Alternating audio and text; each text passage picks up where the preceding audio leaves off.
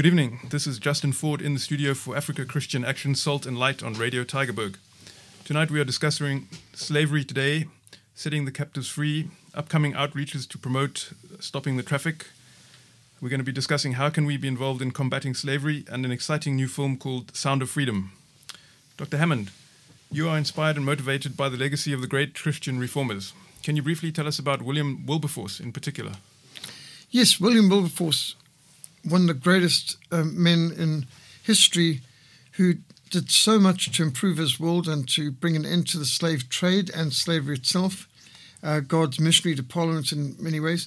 But there was nothing in William Wilberforce's early parliamentary career that indicated what a dramatic impact he would have on world history. He was raised in upper-class privilege, educated at Cambridge. William was described as a late-night, party-loving unbeliever when he was first elected to Parliament at age 21. But through reading Philip Doddridge's book, The Rise and Progress of Religion and the Soul, which was produced in 1745, he came to a dramatic conversion to Christ, and that was in 1785. With a new intellectual rigour, he set himself to redeem his idle years, devoting an average of 9 hours a day to study. So William approached John Newton, the former slave ship captain who had been converted, who later wrote Amazing Grace, and asked him for advice. Should he leave politics and into the ministry? Well, John Newton admonished him that to leave his post in Parliament would be desertion from the duty that God had called him to. It is hoped and believed that the Lord has raised you up for the good of his church and for the good of this nation. So at the time of his conversion, there were only 2 other evangelical members of Parliament. But by the time of William Wilberforce's death, there were over 100 evangelical members of the House of Commons and of the House of Lords. So he was an epoch-changing individual. On Sunday, the 28th of October 1787, William Wilberforce wrote in his diary, God Almighty has set before me 2 great objectives, the suppression of the slave trade and the reformation of society. His attention was drawn to the abolitionist cause by the testimonies of a group of Christians interested in moral improvement, both in Britain and abroad. And one of the Testonites was Reverend James Ramsay, who wrote a critique of slavery in the West Indies entitled An Essay on the Treatment and Conversion of African Slaves in the British Sugar Colonies. This was published in 1784 and was based on his observations of the ghastly conditions endured by slaves on the Caribbean plantations. Realizing that he was going to war against an extremely profitable business with deeply entrenched financial interest and political support, William prepared his campaign carefully. He gathered around himself a group of researchers and assistants dedicated to eradicating slavery. On the 12th of May 1789, he introduced a bill for the abolition of the slave trade with a stirring 3.5-hour speech, moving 12 resolutions against the trade. Reports described it as the most gripping, moving speech ever delivered in Parliament. Wilberforce's friend, the Prime Minister William Pitt, declared, Wilberforce had the greatest natural eloquence of all the men I ever knew. Most of the members of Parliament were convinced of the righteousness of Wilberforce's arguments, but they were fearful that abolition would result in economic disaster. The slave traders and the plantation owners were given time to respond, but tragically, before the next session, when this was to be voted on, the French Revolution erupted. And the tide of public opinion hardened against abolition in reaction to the anarchy and mass murder across the Channel. The deteriorating situation in France and the bloody revolt by slaves in the San Dominican island in the Caribbean and later massacres by slaves in Haiti led to further public reticence and panic, and this swayed the debate against abolition. So William Wilberforce's bill was defeated, thanks to the French Revolution. The fact that Britain had just lost the American colonies, that King George III was going insane, and that war with France was looming did not help matters at all. William Wilberforce quickly became one of the most hated men in Britain as he persisted in raising the case against slavery. Wilberforce became the target of all kinds of smear campaigns in the media. He was physically assaulted. He even became the target of attempted murder. Yet he persevered, and after a lifetime crusade, his steadfastness was rewarded with the liberation of all slaves in the British Empire. For the first 20 years of his campaign, he was rejected by most of his friends, vilified by his enemies, forsaken even by most churchmen. But every year he would reintroduce bills against slavery, and every year he faced defeat. But his marathon resilience was all the more remarkable when you understand that William was short, frail, frequently sick, afflicted with poor eyesight. He suffered from lung problems. He developed a curvature of the spine, which forced him for the last 18 years of his life to wear his steel and leather girdle as a brace beneath his clothes. Yet he more made up for his weak body with a vigorous mind and boundless energy. He wasn't only an eloquent speaker, but he was a generous friend, and he was compassionate to strangers. Wilberforce passionately believed we are saved to serve. William Wilberforce pioneered new ways of arousing public opinion to outflank the entrenched, corrupt interests of the slavers and the plantation owners in Parliament. He developed the pamphlet wars, petitions, graphic prints, local societies, and voters' guides.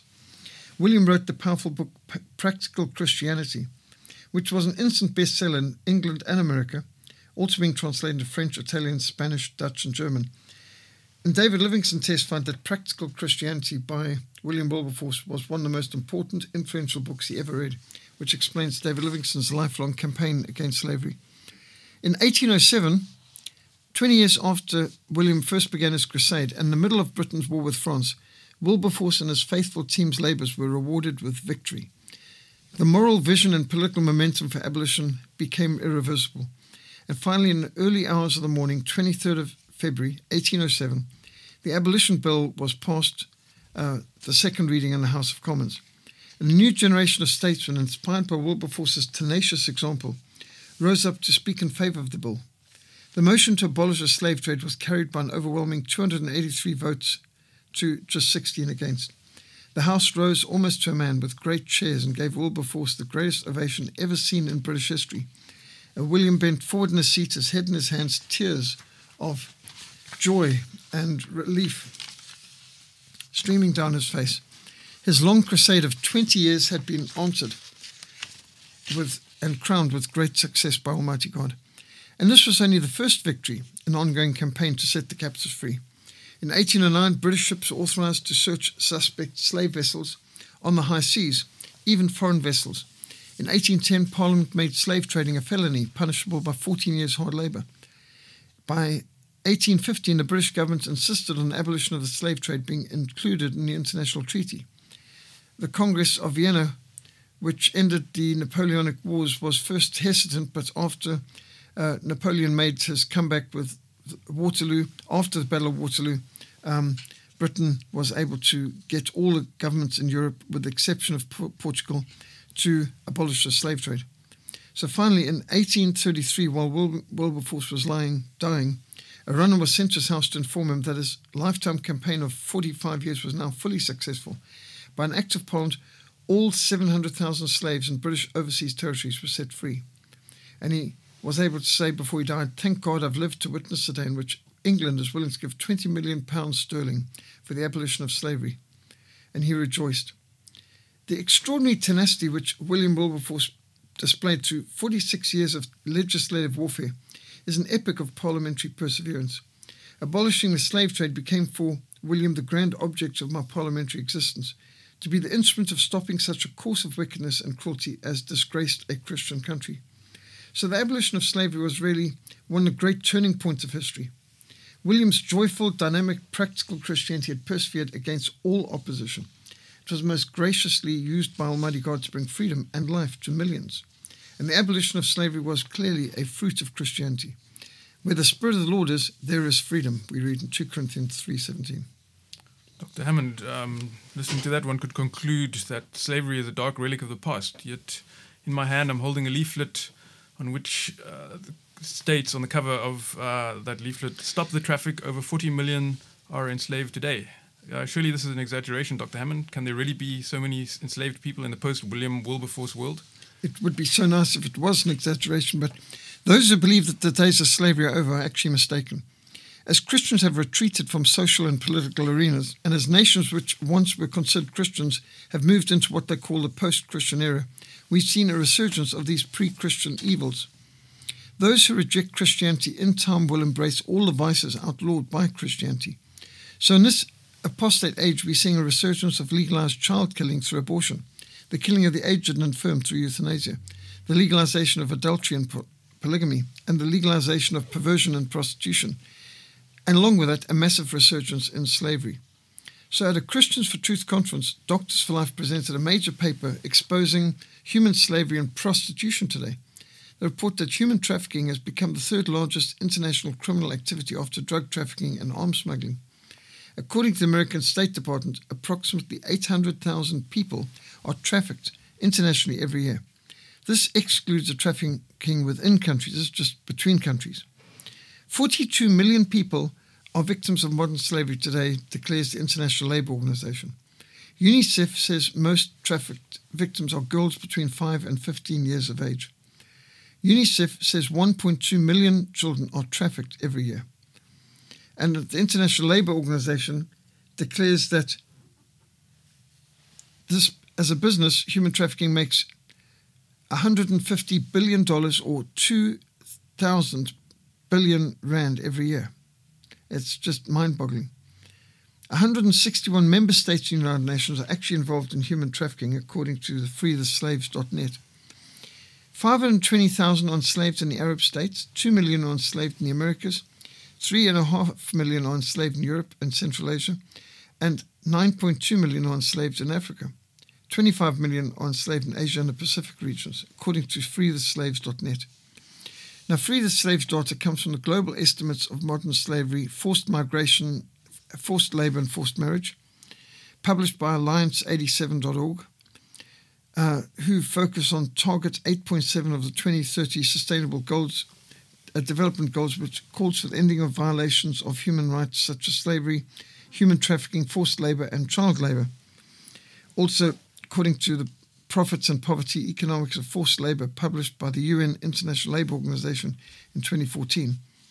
Now, we could note that although there are more people in slavery today than ever before, the percentage of slaves is at the moment the lowest percentage of the world's population at any other time in history. So, on one sense, you could say, well, the percentage has gone down, but on the other hand, the numbers have gone up just because the human numbers of 42 million people enslaved today. So it's a very serious problem. And can you just give us a more precise idea of what we're talking about when we talk about slaves and slavery today? Well, 80% of the victims are women and girls. As many as 50% are children. So half of all the slaves in the world are children. The majority of female victims are trafficked for the purpose of sexual exploitation. There's a strong link between prostitution and human trafficking. Doctors for Life reports include the testimony of one girl from Eastern Europe who had been lured across the border in response to a job offer for a modeling career. She was kidnapped, gang raped, made addicted to drugs and enslaved to a life of prostitution. This prematurely aged her so much that within 4 years her life was over and she died of a drug overdose. That sadly is not unusual.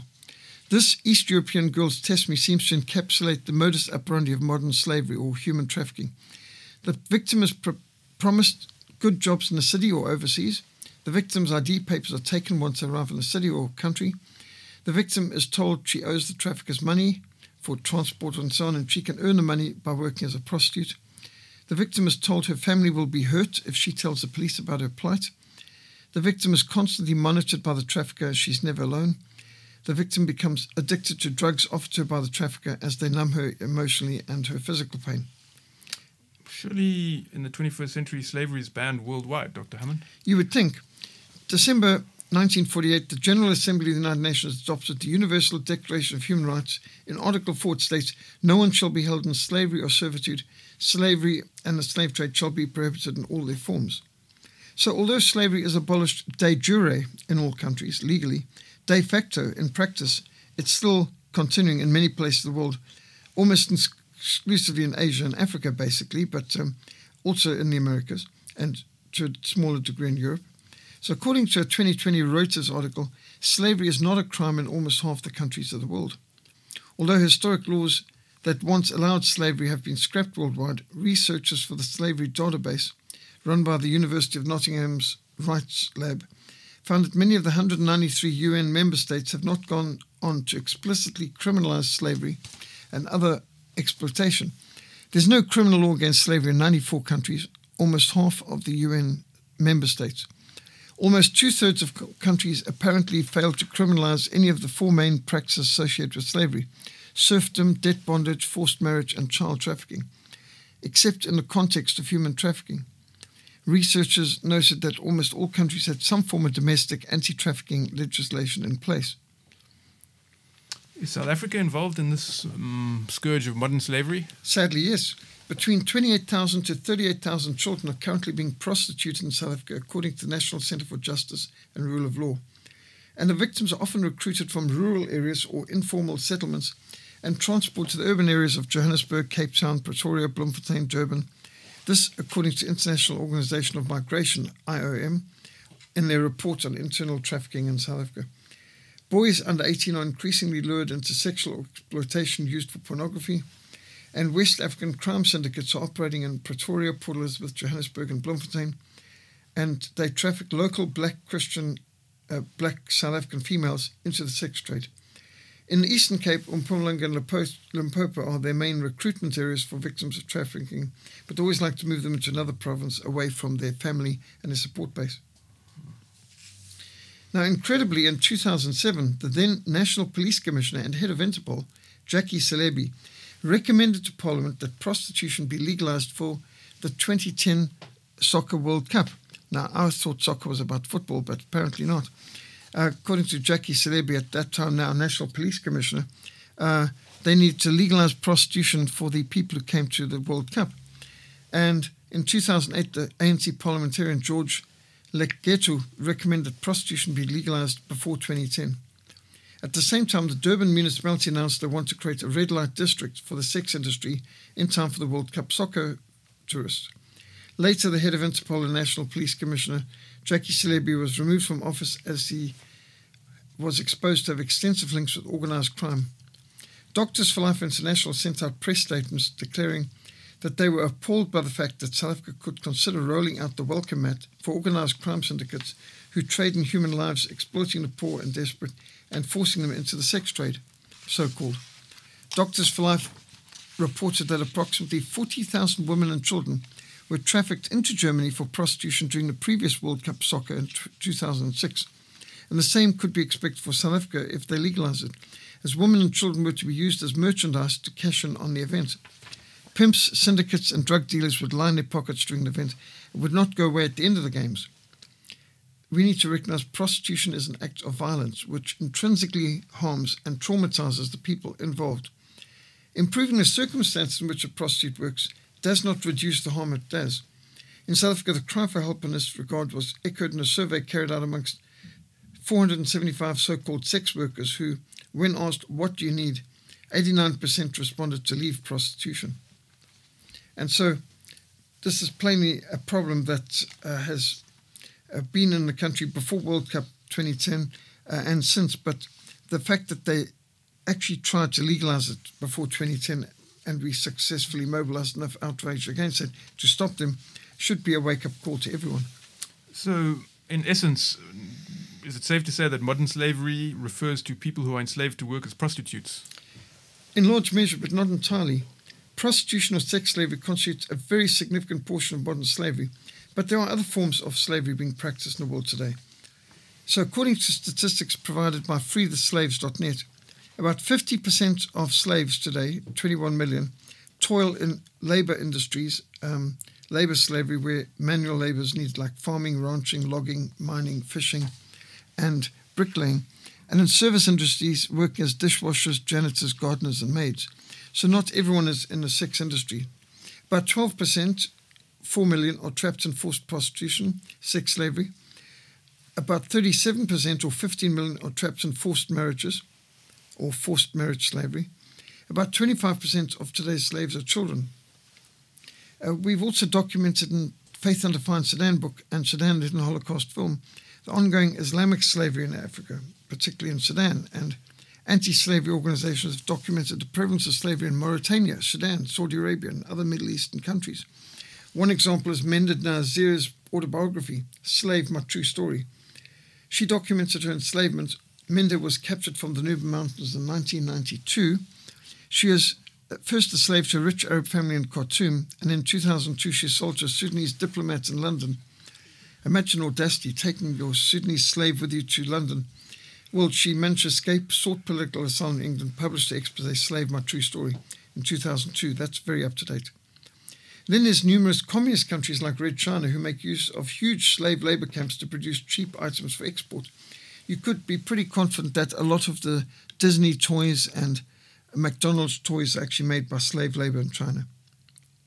You just think of what the Bible says. While they promise them liberty, they themselves are slaves of corruption. For by whom a person is overcome, by him he is also brought into bondage. Dr. Hammond, can you please clarify some of the terms used in modern-day slavery? So, for instance, what we call a trafficker, would that be the same as what would have been called a slave trader in David Livingstone's day? Yes, I mean, a person who's a human trafficker today is exactly the same thing. They're a slave trader. I'm not sure why the terms have been changed for today, because I think people like to try and pretend slavery wasn't a past and it's over, so we've found some new terms, but a slave trader and a trafficker is exactly the same thing. Mm-hmm. And when we talk about pimps and brothel madams and people like that, would they be the new slave drivers, the people that beat the people at the oars? Effectively, yes. Some literally with whips. Yeah. Most trafficking rings are run by gangs and organised crime syndicates, that is. Now, it's often smaller rings of people like brothel and strip club owners, pimps, taxi drivers. It can even be uncles and aunts abusing their nephews and nieces. Dr. Hammond, you and your team of Africa Christian Action volunteers will be handing out Stop the Traffic leaflets around Cape Town soon. Can you tell us more about this? Yes, every Women's Day, 9th of August, which this year will be a Wednesday, 9th of August, we are planning outreaches throughout Cape Town. We're looking for volunteers who would like to help distribute these Stop the Traffic leaflets and alert people. We've got other initiatives. Over the years, we've had different things like putting up displays in shopping centres, distributing balloons with anti-trafficking messages on them. A whole range of things we can do to alert people and to inform and warn people about the danger of human trafficking and to mobilise more opposition to it. And so we are looking for volunteers who'd be interested, and they can, of course, visit the www.christianaction.org.za website or email info@christianaction.org.za and get more details on how they can be involved or how we can get leaflets or posters to you for you to organise your own event in your area or your shopping centre. Can you tell us how long you've been doing these Stop the Traffic protests and how did you get involved in this ministry? Yes, actually 1995, from the first Women's Day, we've been mobilising it as a key issue. And so we've been in many shopping centres over the years, and we've done a lot of distribution of leaflets at traffic lights and stop sign streets and so on over the years. And not just in Cape Town, but all over the country. There have been teams mobilised at different times, depending on how many were available to volunteer. So we've been doing this now for almost 30 years. Who else is fighting against slavery today, Dr. Hammond? Yes, well, there are some good groups like Doctors for Life International. You can email them at mail@dfl short for doctorsforlife.org.za. So dfl.org.za. Doctors for Life does good work. There's also S-Cape, S-Cape, C-A-P-E, Safe House. And they've got their emails contact@s-cape.org.za. They have educational and awareness program, and they look after people who have been battered and need a safe place to retreat to. There's Stop Trafficking of People, STOP. The website's www.stoptrafficking.org.za or email info@stoptrafficking.org.za. There's Straatwerk, and the telephone number is 021-930-8055. Germany, Peter Victor started them out. There's a Joseph Movement. Their website is josephmovement.org.za or email connect@josephmovement.org.za. And, of course, Africa Christian Action and Traffic Proof provide you with literature and materials to inform your community and mobilise your congregational friends and neighbours. And you can learn a lot more on www.christianaction.org.za website or email info@christianaction.org.za. How can people contact you if they want to participate or organise a team of activists in their area? Well, my personal email is Peter, P-E-T-E-R, @Frontline, FRONTLINE.org.za. So peter@frontline.org.za. You can also email trafficproofsa@gmail.com. Trafficproofsa@gmail.com. What can listeners do to practically resist the slave trade? Well, I think educating our friends and family, our community on how to avoid being trafficked is one basic one. So invite a traffic proof team or stop trafficking of people team. Stop trafficking of people is telephone 081 720 7181 and present. You can have them present anti-trafficking awareness presentations to your school, your church, or your community group, which is very helpful. Of course, report prostitution to the Vice Squad. The City of Cape Town Metro Police does have a Vice Squad tasked specifically with cracking down on exploitative practices like prostitution and human trafficking. And over the last few years, they've conducted numerous raids on brothels in the Cape Town area, have uncovered several cases of international human trafficking and child prostitution. The Cape Town Metro Police have managed to shut down some of these brothels for not having a business license. Trafficked victims have been taken to shelters. Child prostitutes have been restored to family where appropriate. And it's important to remember prostitution is still illegal in South Africa according to the Sexual Offences Act, although this law is rarely enforced by the South African Police. But if you suspect that a house in your area may be operating as a brothel, or if streets in your neighbourhood are affected by prostitution, prostitutes standing on the streets at night and things like that, please report this to the National Human Trafficking Hotline, 0800 222 777. So it's 0800 222 777. And you can invite a speaker from Traffic Proof or Stop Trafficking of People or Stratwork. And so, again, you'll get those numbers on the christianaction.org.za website, and we've got the numbers of Traffic Proof, Stop Trafficking of People and Stratwork available on our website, christianaction.org.za. And you can get speakers from these organizations, motivate and mobilize your school, your youth group, or your congregation to pray and action on this issue. You can also volunteer your time to support a shelter. Volunteer time or give support to Doctors for Life International, who run a prostitute relief outreach in Durban and Pietermaritzburg, especially on Friday evenings. And again, you can visit www.doctorsforlife.co.za website or mail, MAIL, at DFL short for Doctors for Life.org.za. You can volunteer or support the work of Annie Valeli and Sanine, run by Stop Trafficking of People. Annie Valeli is a drop-in centre and skills training program which assists people in prostitution to exit the industry. And then there's Escape, S-Cape, which runs a shelter for victims of trafficking in the Cape Town area. You can support them by volunteering your time, giving skills training to residents, or donating materials that will help them and help with discipleship, partnering with other people to repatriate them or to reintroduce them into society. Dr. Hammond, before we discuss films about human trafficking and slavery, can you just tell us any other resources you'd like to communicate to the listeners? Yes, we have a video, Stop Human Trafficking, available on Vimeo. Visit our christianaction.org.za website. We've got our article, Human Trafficking Today, Women at Risk, which you can read on our website, christianaction.org.za. Download the Stop the Traffic tract, which is in colour and black and white. You can go onto livingstonfellowship.co.za website and you'll find other tracts such as Fight the New Drug, Perfect Nuva Dwellum, Women Need Protection, Respect, Froa Vadim, Beskerim in Respect, The Christian Liberation of Women. These are some leaflets available on our website. Especially go to livingstonfellowship.co.za for these free tracts that you can view, download or print out. Dr. Hammond, can you tell us about some of the noteworthy films dealing with the topic of human trafficking? There's some very good films available, which Christian Liberty Books makes available, like Trade of Innocence, Mira Sorvino, very good Trade of Innocence DVD, a dramatic film. There's Digital Cocaine, which is a powerful documentary. There's also Trade of Innocence, which is excellent, made in 2012, which Mira Sorvino was a part of. That is superb. Taken, the different Taken films by Liam Neeson, exposes the human trafficking today. Nefarious Merchants of Souls is a powerful documentary exposing human trafficking, very effective. The Whistleblower is a 2010 biographical drama on the actual case of the United Nations involved in running human trafficking in Bosnia. So Whistleblower is well worth seeing. And, of course, the most recent one now is this Sound of Freedom, which is breaking all records, starring Jim Caviezel and Mira Sorvino.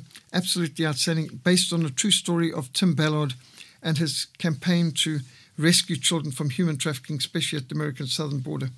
It's a powerful 20-minute long drama, very effective. Since its release on just the 4th of July, it's grossed over 85 million worldwide, beating box office predictions and doing better than Indiana Jones and other major Disney releases.